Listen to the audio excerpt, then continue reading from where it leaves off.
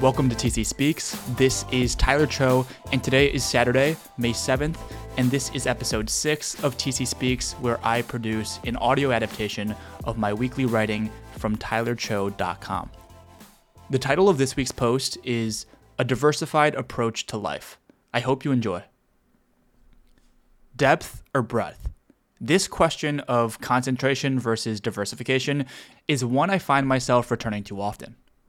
As a competitive person, dealing with the stupidly obvious yet harsh reality that you cannot do everything is a painful one to actually contend with.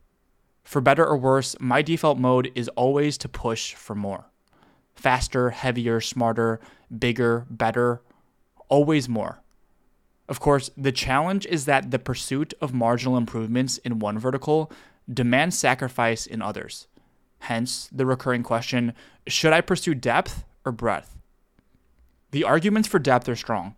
In Malcolm Gladwell's 2008 book, Outliers, The Story of Success, Gladwell outlines what he calls the 10,000-hour rule.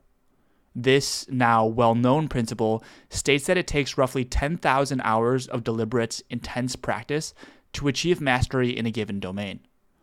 In short, outlier success demands outlier dedication. If the goal is to be the best in one's domain, depth seems like the obvious choice. To be the best at anything, chess, sprinting, comedy, jiu-jitsu, whatever, requires an obsessive level of dedication. I think of the greatest athletes of all time: Michael Jordan, Wayne Gretzky, Muhammad Ali, Tiger Woods, Tom Brady. At the very, very top, having exceptional talent is a given. When you're playing a game of inches, it's almost always the volume and intensity of one's work ethic that are the determining factors. In a globalized world, the payoffs of being the very best have never been greater. The retired Jamaican sprinter Usain Bolt holds a record for the fastest 100-meter dash with a time of 9.58 seconds. Behind Bolt is American sprinter Tyson Gay with a time of 9.69 seconds. Just a tenth of a second separates the two, yet Bolt gets all the glory. Bolt is a household name globally, while Gay is an unfamiliar one, even in his own country. One fascinating aspect of market economies is that as they grow, specialization becomes increasingly valuable.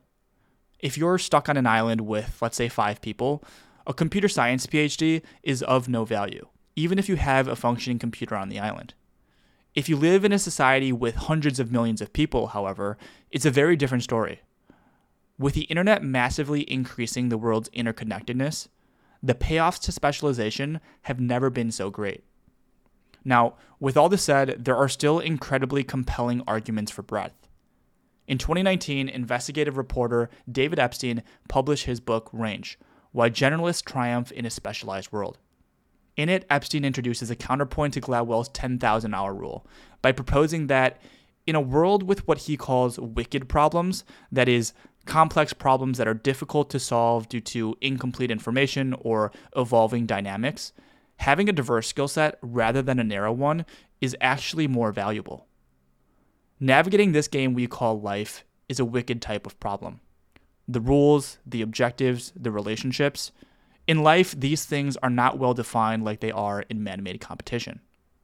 Epstein would argue that a generalist skill set, rather than a specialist, is actually better equipped to navigate our unpredictable world. There's another advantage to pursuing breadth that I don't think gets enough attention, and it has to do with risk and fragility. Humans are status-seeking creatures. When presented with a set of domains to operate within, we gravitate towards those we have competency in. For a specialist, perhaps they're in the top percentile of their field, but in all other domains, they're just average. To me, this approach to life feels fragile and risky. Fragile in the sense that their status is tied to a single domain. Move outside of it, and they often find themselves lost and insecure. It's risky in that experiencing an adverse event that would, for some reason, prohibit them from operating within that domain would be catastrophic. Generalists don't have this problem.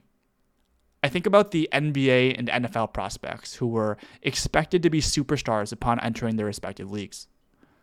For those that sadly failed to live up to these expectations, or even worse, experience career-ending injuries, their investment in their sport has effectively been deemed useless.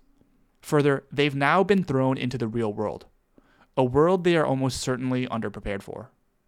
Pursuing depth and depth alone is risky business. For me, the question of depth was never one of exclusive focus in a single domain. I don't necessarily care about being the absolute best. Instead, it's always been, given the handful of domains that I'm interested in, psychology, economics, entrepreneurship, fitness, etc., how should I most effectively allocate my time across them? Curiosity can be both a blessing and a curse.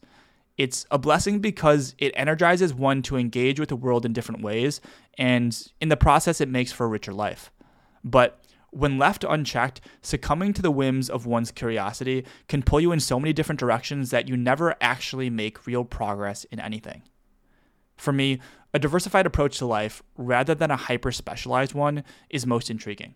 I'd caveat this, however, by saying that the description, jack of all trades, master of none, is an unattractive one.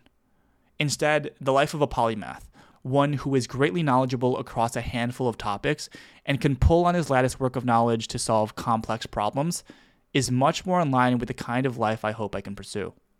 Aside from all the mental calculus involved in deciding between greater depth or breadth, perhaps the determining factor should always be what would make for a richer life for you.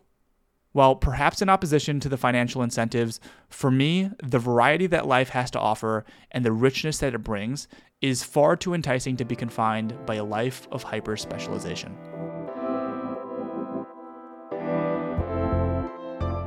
Thanks for tuning into this episode of TC Speaks. To learn more about me or to read the written version of this post, visit tylercho.com.